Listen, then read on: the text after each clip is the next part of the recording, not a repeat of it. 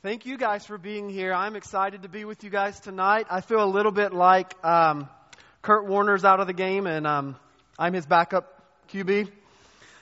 Pressure's on. I listened to Lynn's message, most of it from last Tuesday night, and how he was going through 1 Corinthians chapter 3 and into chapter 4.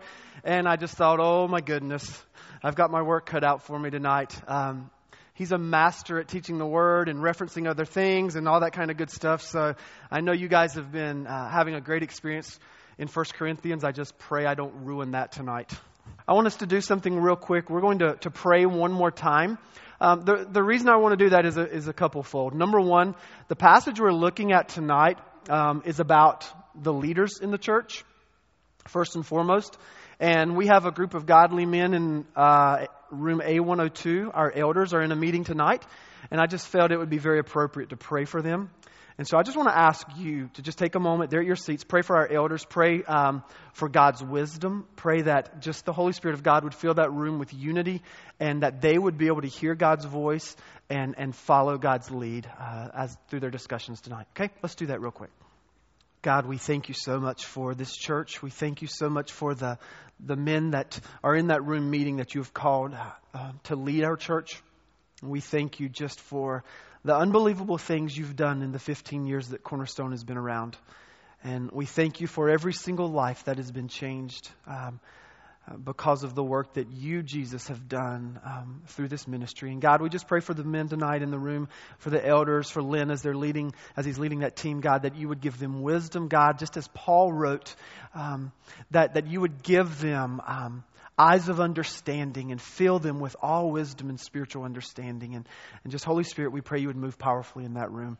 God, we just pray that even in this place tonight as well, you would make your word come alive, God, as we study the truths of your scripture. God, we pray that you would speak to our hearts, that you would challenge, God, just us at the very depths of who we are tonight, we pray.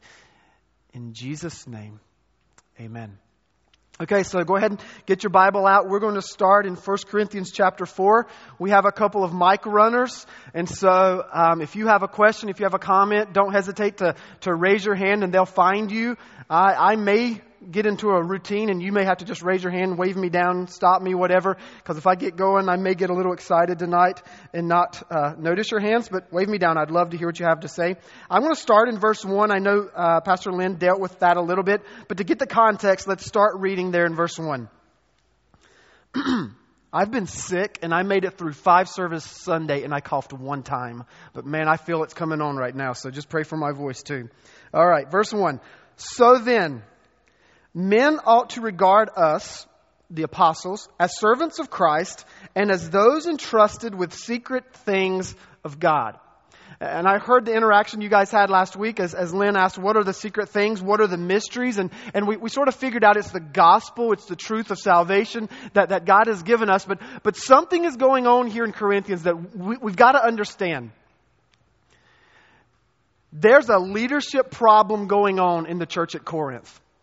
There is a leadership problem that is plaguing. There's these little cliques that have attached themselves. And you guys have heard about this, but there's certain sects of people who say, hey, I follow Apollos. There's other people that are like, I follow Cephas. There's people like, hey, I follow Paul. And then there's the really, really spiritual people that are like, I follow Jesus.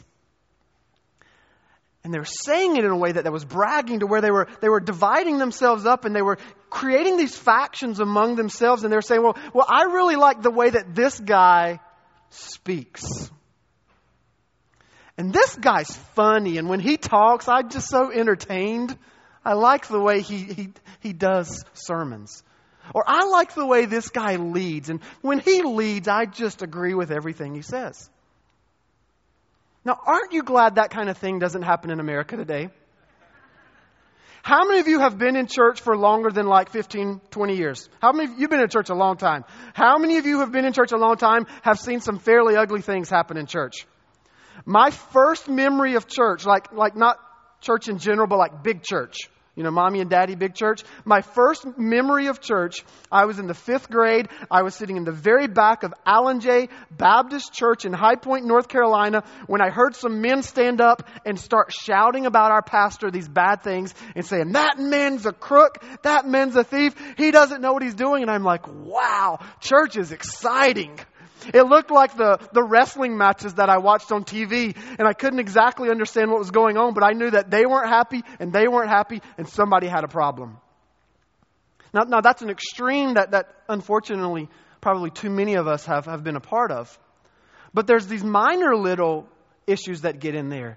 I don't know how in tune you guys are with different preachers, but I got into a big podcast thing where on my little iPod, I was actually exercised a while back and I stopped doing that. It hurt too bad. But I would listen to different sermons. And there's just part of me that would be like, oh, I really like this guy. I think I'll be one of this guy's fans. Or I really like this guy. I think I'll be with him. And there's something going on within Christianity in America that's almost pitting people against each other. Pitting, can you believe this? Churches against one another. Can you believe that? Pitting people who are doing great work for Jesus Christ against each other. And there's this interesting little thing that happens within church world called competition. And it is an ugly, ugly thing. So Paul comes on the scene here in Corinth, and Paul says, we've got a problem. We've got a problem. You're judging these guys on superficial criteria. You're landing in a camp based off of all the wrong reasons. And in that society you guys have been talking about, there were certain things back then that they valued. And some people valued just pure outright wisdom. Not godly wisdom, as you guys have learned through the first 3 chapters. Not necessarily godly wisdom, but human wisdom. And some people just said, wow, you are an orator. And when you speak, you're so wise. And the sermons may not have had anything to do with Jesus, but they were just like, wow, you're so wise. And they started saying, I want to follow that person. Not because that person was leading them to Christ, but because that person was persuasive and charismatic. And so Paul comes back and he says, hey, don't get caught up in the show. Don't get caught up on the superficial things. What is he teaching? Is he leading you to Christ in a deeper understanding of the gospel, the mysteries, the secrets? Or is he just entertaining you? And Paul says, beware, because Paul says that men ought to regard us as, you guys talked about this word last week, servants of Christ. So here's Paul. And Paul's a stud. I don't mean he looked like a stud. He's a stud. Like he's the valedictorian. He's got these seminary degrees, these PhDs of that time, whatever. He has all the letters behind his name. He's just a genius. He's educated. He knows what he's talking about. And Paul says, I want you to look at me and I want you to think of me not by all of my credentials, not by all of my accomplishments, not by my performance. I want you to look at me and I want you to think of me as a servant.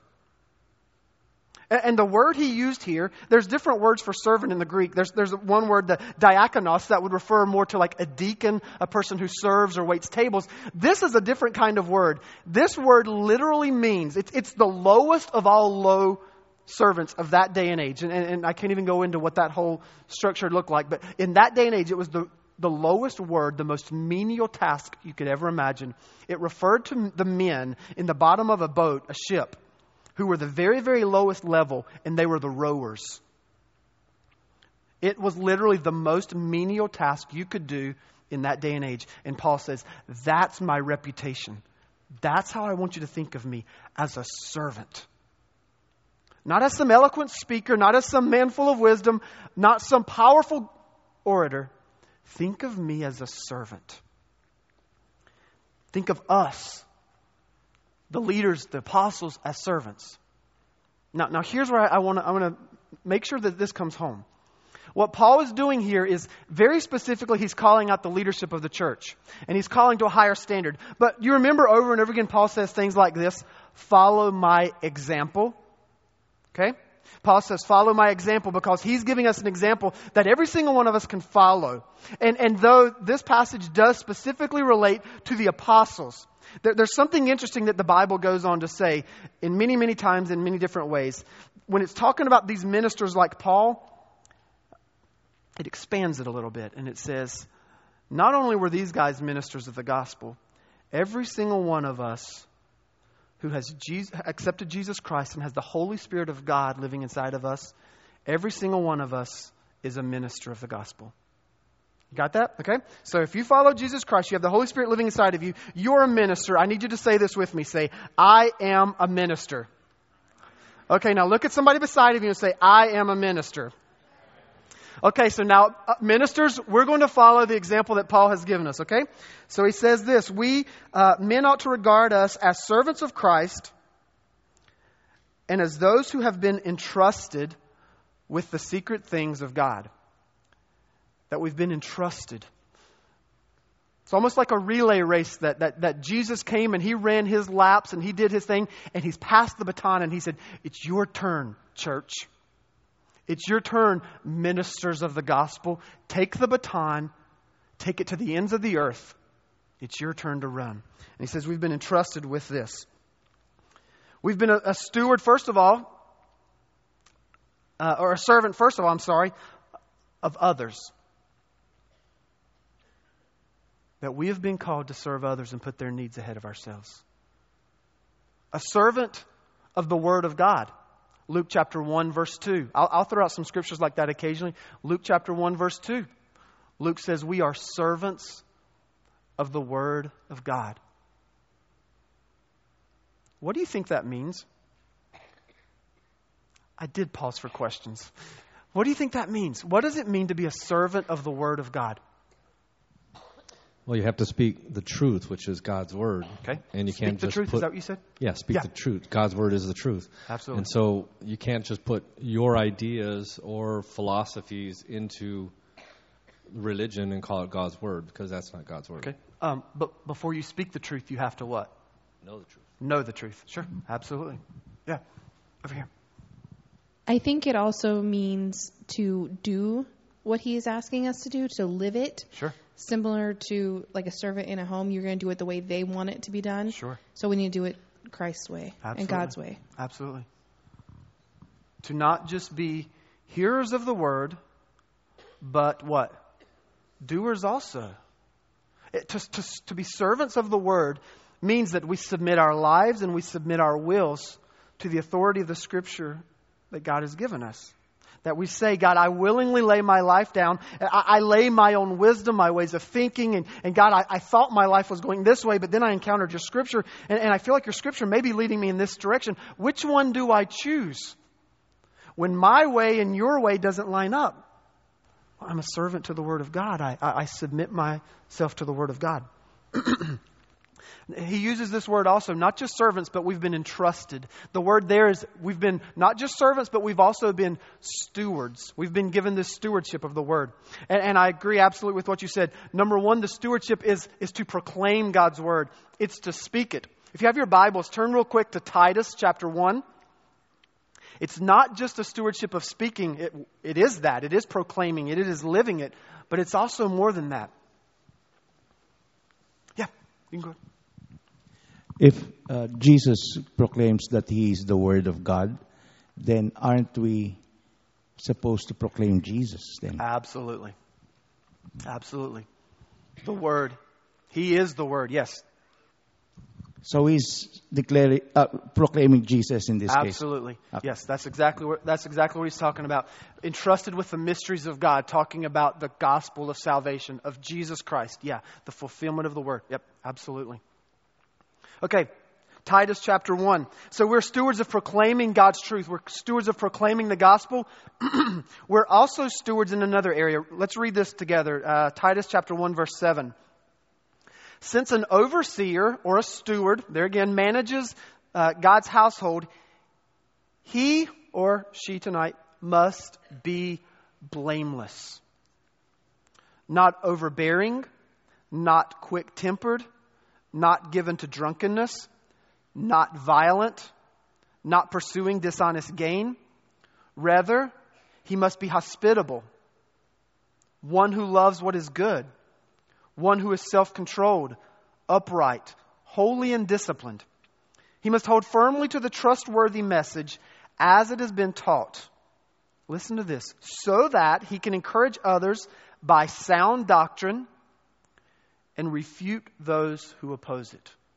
This is exactly what Paul's talking about. The stewardship it's proclaiming, but before proclaiming, we've got to know. But it's not just to know in our heads, it's to live it out with our life. And Paul says we have a stewardship, and if we've been given this mystery, the secrets of God, and if it's true, and we say we believe it, our lives are radically different. And it's evidenced in our life. Our belief, our faith is evidenced in that there's certain things that we no longer do. Or if we do them, we're convicted really quickly. There's certain things that they're new habits in our life because God's begun to change our desires. And so this stewardship, it's seen in our personal purity as well. In the way that we live our life. That we are different. The Bible says we're set apart. The Holy Spirit of God purifies us, sanctifies us, convicts us when we do wrong. How do you know that that's the Holy Spirit of God working in you to tell you to do that? Well, the difference is between condemnation and conviction. Holy Spirit of God never condemns. Have you ever messed up, done something wrong, and you're just like, I'm an idiot. I stink. Why did I do that? That's condemnation. Conviction from the Holy Spirit is, I love you, but you really messed it up. Come back to me. Condemnation causes us to try to run away from God. Conviction draws us near. And that's how God works in our life. So Paul says in verse 2, now it is required that those who have been trusted with, that those who have been given a trust must prove faithful. Get this, the most important quality of a steward is faithfulness.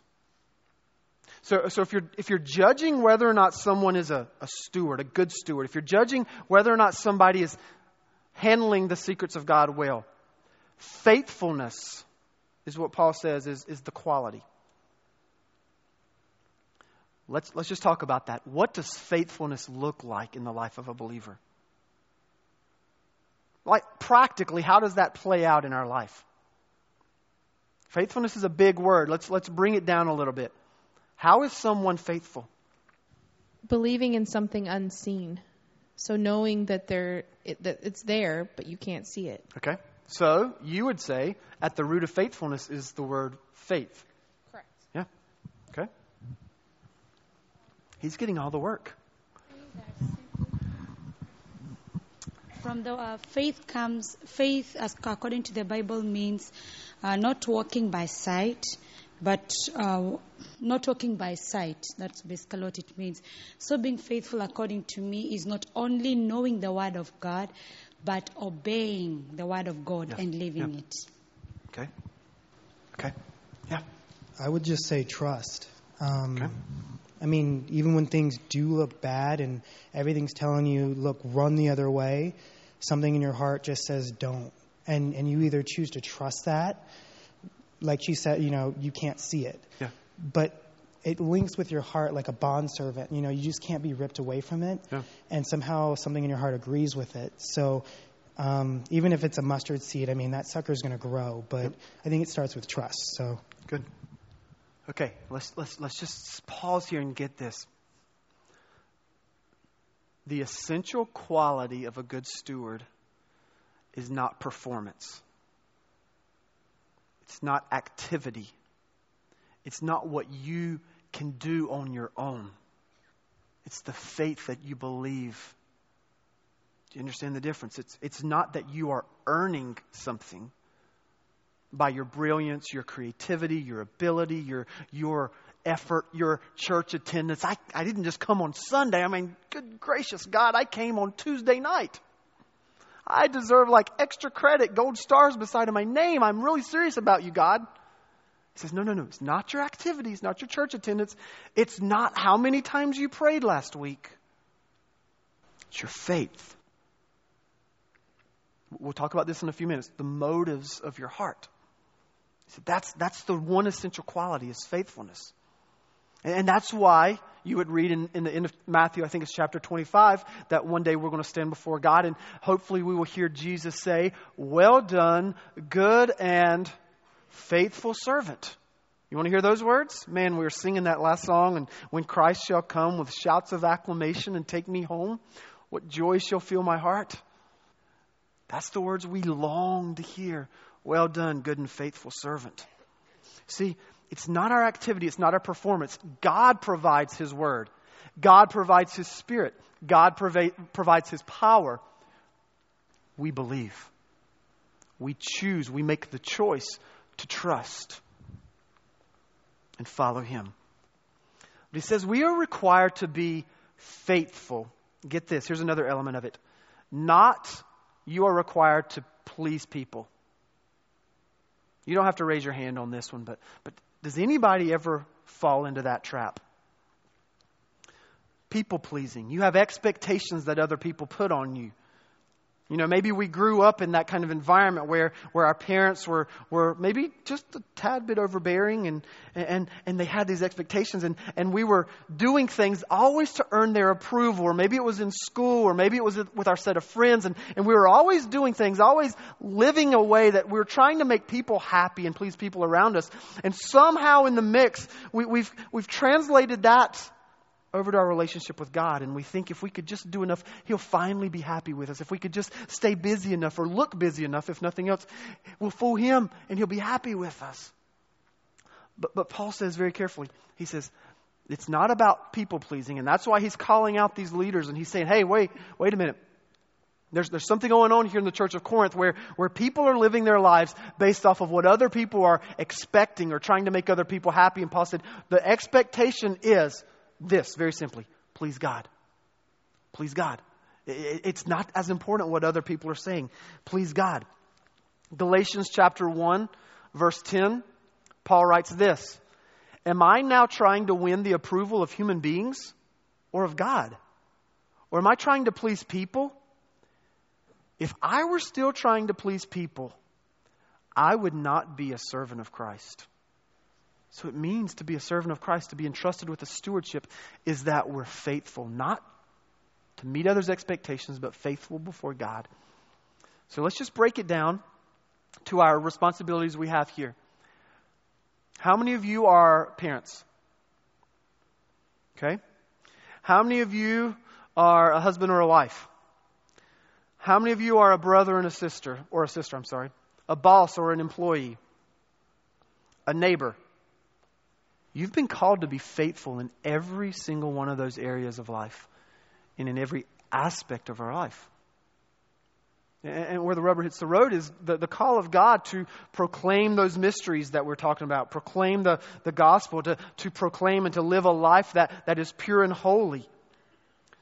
Impacts every single one of those relationships, every one of those responsibilities that we raised our hand for, and every other area of our life. Faithfulness is demonstrated in how we live every area of our life.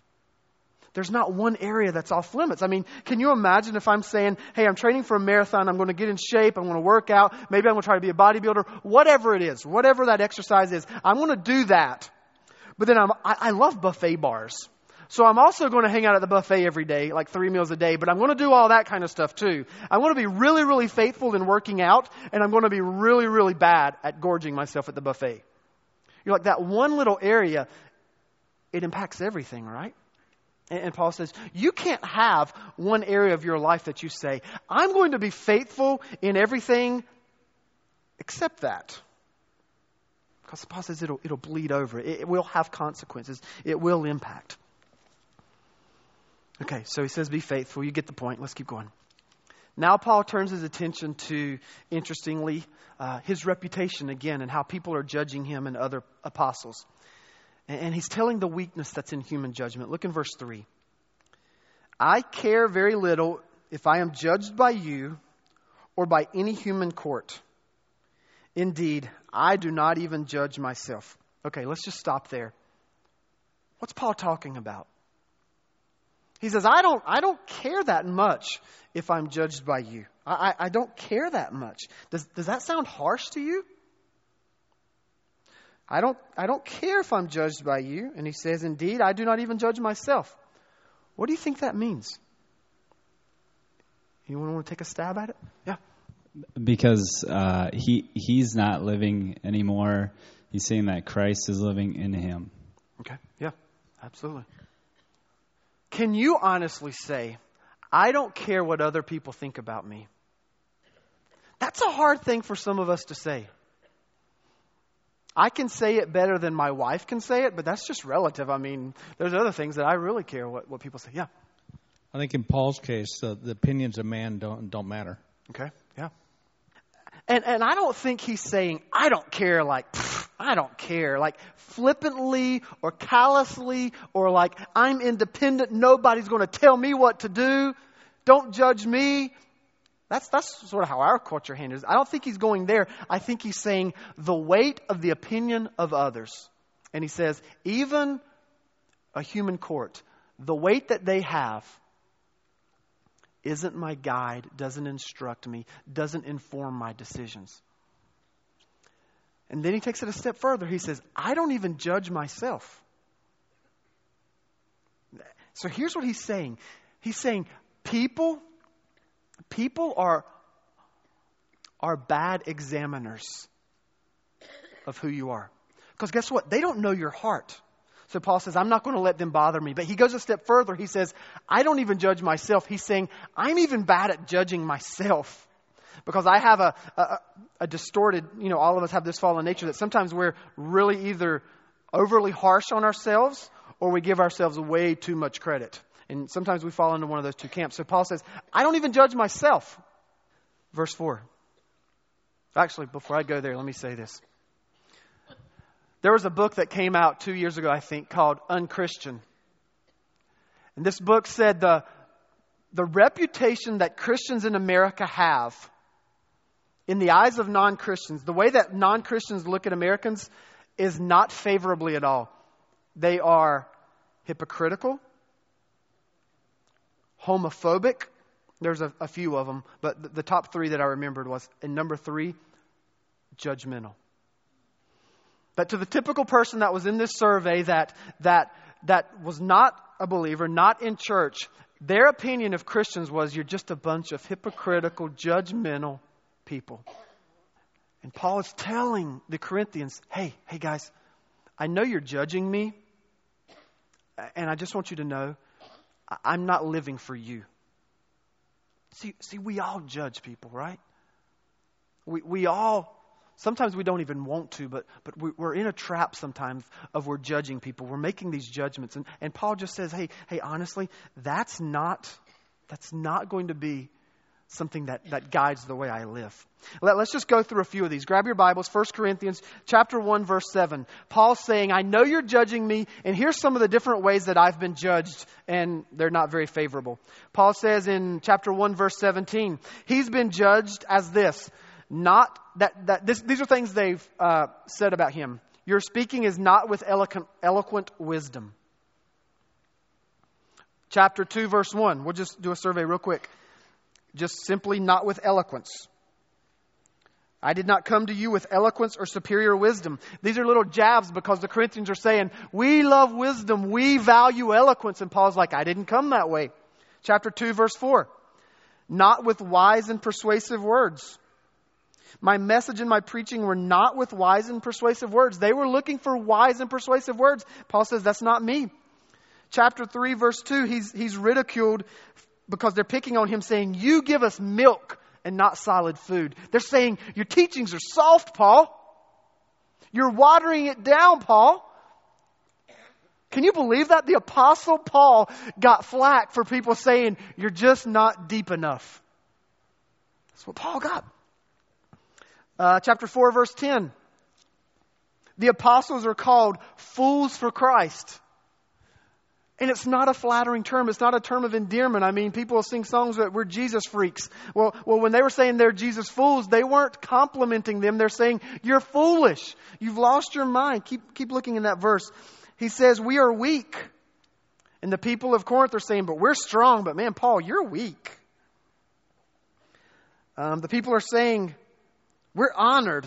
But Paul is dishonored. So the judgment that the people are making on him, Paul's saying, that's not what I'm living for. And can I just tell you, if we could really get to this level where we're living our lives to please God and God alone, and the pressure and the power that the opinions of other people have on us don't matter. Not because the people don't matter, but because we're living for someone who has the ultimate opinion. And we're living for someone whose opinion really matters with eternal consequences. Paul's saying that there's freedom found in Christ. There's freedom to escape the opinions of other people, the pressure other people put on you. And then let's go to verse 4. Paul says, the last part of verse 3, he says, indeed, I do not even judge myself. Verse 4, my conscience is clear, but that does not make me innocent. It is the Lord who judges me. Have you ever heard somebody say something like this? Well, I'm not convicted about what I'm doing, so it must not be wrong. You're talking to someone who's got an area of sin in their life, and they're saying, but hey, my conscience is clear. Help us. How do we deal with somebody who says that? What do we do? How do we have a conversation with somebody who says, look, you think I'm doing something that's sinful, but I'm not convicted about it. So I'm not feeling convicted about it, so it must not be wrong. Paul says he's got a conscience that's clear. And as far as he knows, there's not an area in his life of disobedience. He thinks he's got it, but then he goes on to say, but just because he doesn't feel guilty, it doesn't mean he's clean and clear. Because this is the same Paul in Romans chapter 7 that says, what I want to do, there's things I know that I want to do, I'm supposed to do, and for some reason, I just don't do them sometimes. And there's these other things that I know I'm not supposed to do. There's lines I know I'm not supposed to cross. But for some reason, sometimes I find myself doing those things. So this is the same Paul that says, in this thing, I don't even judge myself, and because my conscience is clear, but that doesn't mean I'm innocent. Paul's saying, I'm not a very good self-evaluator sometimes. Sometimes I make the wrong calls myself. And he says, so then, it is the Lord who judges me. I'm not going for my own judgment because it's fleeting. It's based on emotions. It's based on feelings. I'm living for the Lord. God is his judge and the one who qualifies him. 2 Timothy chapter 2, verse 15 says this. This is Paul admonishing his young little disciple Timothy. He says, do your best to present yourself to God as one approved, a worker who does not need to be ashamed and correctly handles the truth. Paul encourages him, do your best to show yourself to God, to prove yourself to God, because he's the one you're living for. Yeah. Is Paul also telling them not to put him on a pedestal because he is with fault, even though he speaks one way, but... Absolutely. I think that's the authenticity of Paul, that he says on one level, what I just said in Romans 7. Sometimes I mess up. Sometimes I do what I don't want to do, or I don't do what I know I'm supposed to do. But then at the same time, he can also say, follow my example. Because he knows that even if he takes one misstep in the wrong direction, he's going to correct that, get back to God really quickly and keep walking. So even in a pattern of repentance, he could say, follow me. Because all of us are going to mess up, and I think Paul would be the first one to say, I'm the chief of sinners. And it's not about if you mess up, it's about when you mess up, when you sin, how are you going to respond? So Paul would say, even in the middle of my sin, follow my example of repentance. Yeah, absolutely. Verse 5. Paul says, therefore, judge nothing before the appointed time. Wait until the Lord comes. He will bring to light what is hidden in darkness and will expose the motives of the heart. Paul is speaking to believers here, and he is warning these Corinthians, be careful how you judge. Be careful how you judge other people. So, Let's talk about this a little bit, because if our reputation as Christians in America from people who are outside of the church is very often we are judgmental. There's a line that the Bible draws for us and says there's certain things you're supposed to judge, and then there's other things, don't judge. How do we figure that out? How do we navigate between the two? Because there's certain things where it's very clear in Scripture, judge, and then there's other where it says, don't judge. So if you have a piece of paper and a pencil, you can write some of these down. We'll talk about them. Paul gives a whole host of examples of these kind of things. 1 Corinthians chapter 11, verse 31. These verses that are in 1 Corinthians, I'll go slow so you can turn there. The other ones, I'll just blow right through. 1 Corinthians 11:31. This is in the context of the Lord's Supper, and it's in the context of where Paul says, before you partake in the Lord's Supper and communion, you need to examine your hearts. He's speaking to believers. He's saying you need to examine your hearts. You need to see, is there any area of sin in your life? And if there is, he says, do not drink from the cup, do not take of the bread, unless you first repent, unless you judge yourself. So verse 31, but if we judged ourselves, we would not come under judgment. When we are judged by the Lord, we are being disciplined so that we will not be condemned with the world. So Paul says, judge yourselves, judge sin in our own lives. He said, there's a very appropriate time to judge. Judge yourselves based off the authority of God's word and a time of communion is a specific example. In that time to say, God, is there sin in my life? And if an attitude that you blew up at somebody the day before pops in your mind, then God says, repent of it right there. Judge yourself. That's an appropriate time to judge. 1 Corinthians chapter 5, verse 1. You guys will get here in just a few weeks. But this is one of those extraordinary cases that's happening that's been allowed in the church at Corinth. Chapter 5, verse 1, Paul says, it is actually reported that there is sexual immorality among you, and of a kind that does not even occur among the pagans. A man has his father's wife. And you are proud. Shouldn't you rather have been filled with grief and have put out of fellowship the man who did this? Skip to verse 12 real quick. He's basically calling them out, and he says, what business is it of mine to judge those who are outside the church? Are you not to judge those inside? God will judge those outside, but expel the wicked man among you. So Paul says, hey, the rumor has it, not just the rumor has it, but the gossip circles have it, that there's somebody in your church who is doing things that even the pagans look at and they're like, ooh, what? How could you allow that? And Paul says, shouldn't you deal with that swiftly? But instead you're laughing about it. And I don't think we have to dig too far in scriptures to say that a man who has his father's wife is probably crossed a line into sin, right? But the Corinthians say, look what's going on there. Can you believe that? Paul says, no, you need to judge those now because they are inside the church. They are claiming to be believers among your church at Corinth and have nothing to do with that kind of behavior. Judge it. The authority that God has given the local church, the leaders of the local church, is if someone's in sin in their midst, not to go judge them, to beat them up, to condemn them, but to judge them, to help them, to restore them. And Paul says, you judge that. You've got to judge that. You've got to deal swiftly with it. 1 Corinthians chapter 6. Just this whole chapter is about lawsuits among believers. And Paul says, don't do it. Verse 2. Do you not know that saints will judge the world? And if you are to judge the world, are you not competent to judge trivial cases? So settle things on your own. You can act judgment, mediation. You can do that. That's wise and do that. Okay, real quickly, Acts chapter 17, verse 10 and 11 talk about judge the doctrinal truths of what we are taught. But we're told, do not judge the personal convictions of a fellow Christian. There's some things that the Bible is really clear on. Don't do this, don't do this, don't do this. Or do this, do this, do this. But there's some areas where the Bible is just not It's not clear. There's culture in the Bible that's different than ours. There's culture today that there's just some things that aren't black and white. There's personal preferences, personal conviction issues.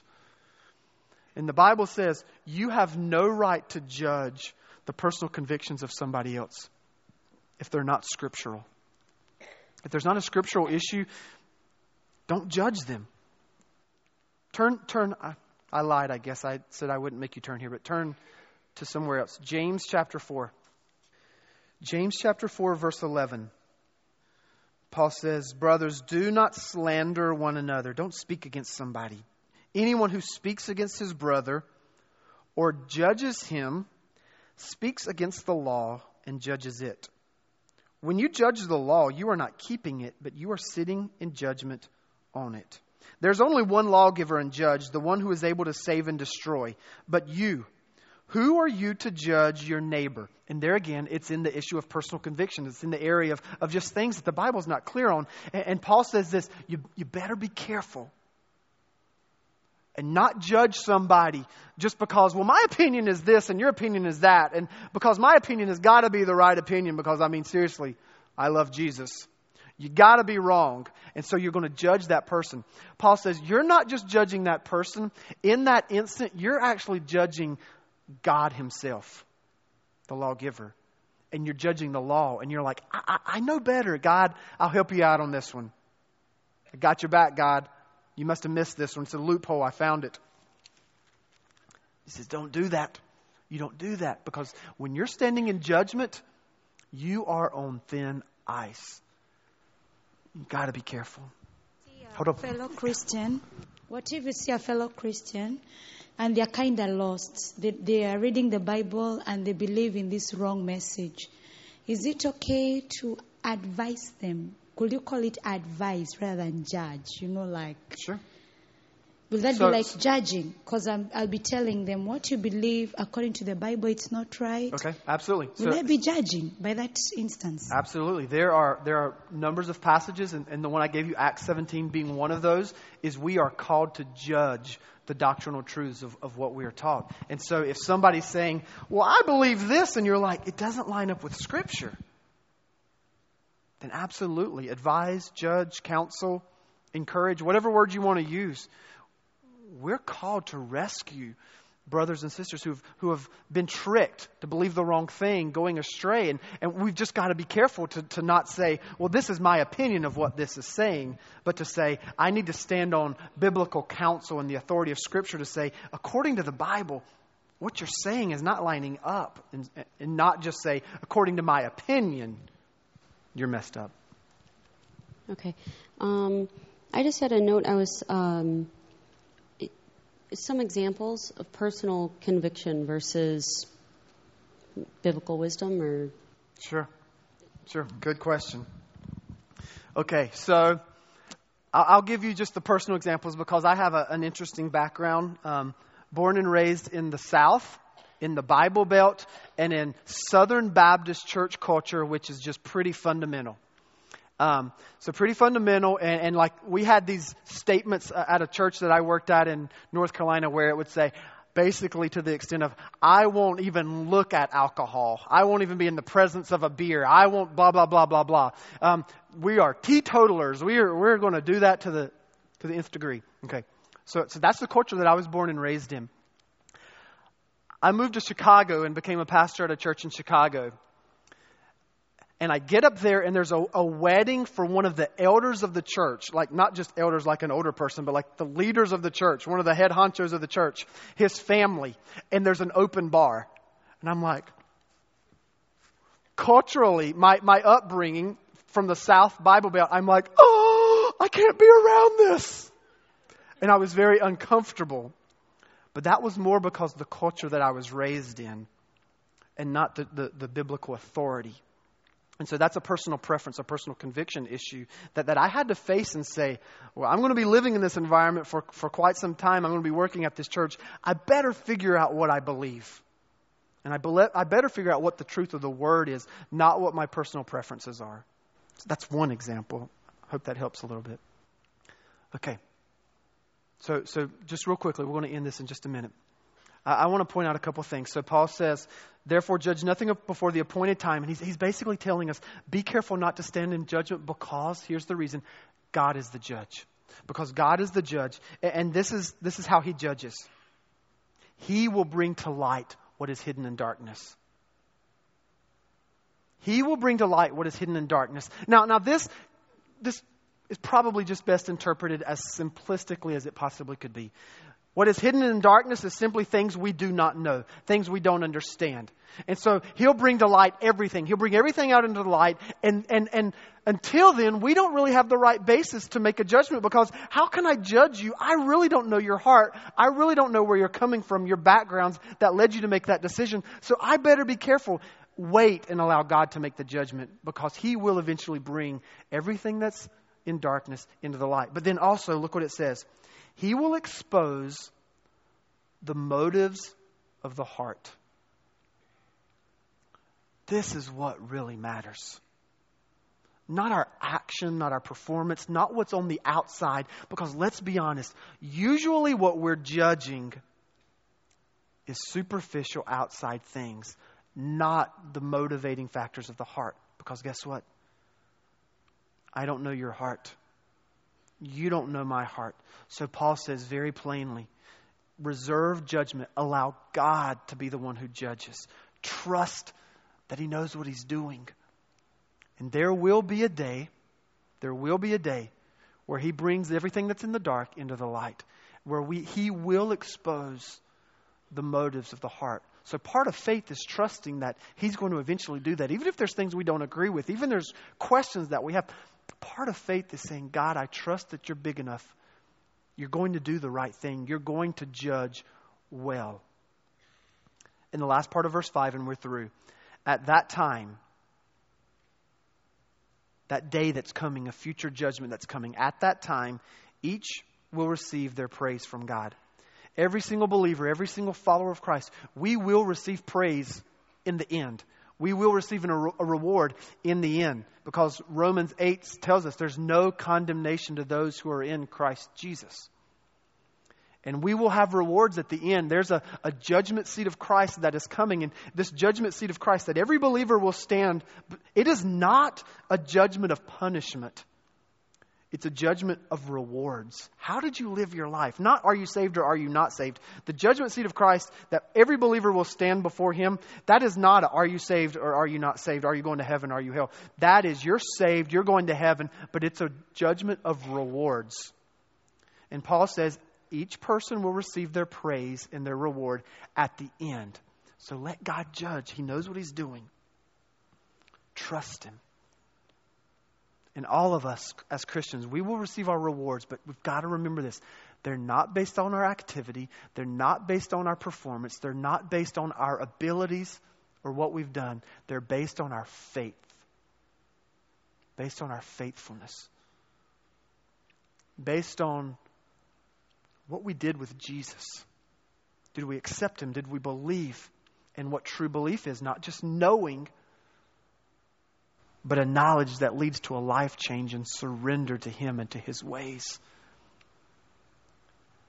That's what faith is. Trusting Him, that He knows what's best. And so there is that day that we can sing about, we can expect. There is that day that's coming where He is going to be our reward, and He will reward us, and we will forever live with Him. So let's pray. God, we do stand in awe of the reality that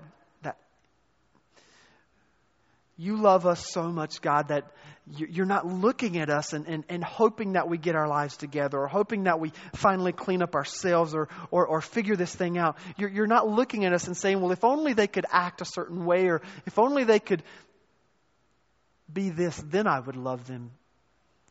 The Bible says You love us while we were sinners, while we were messed up.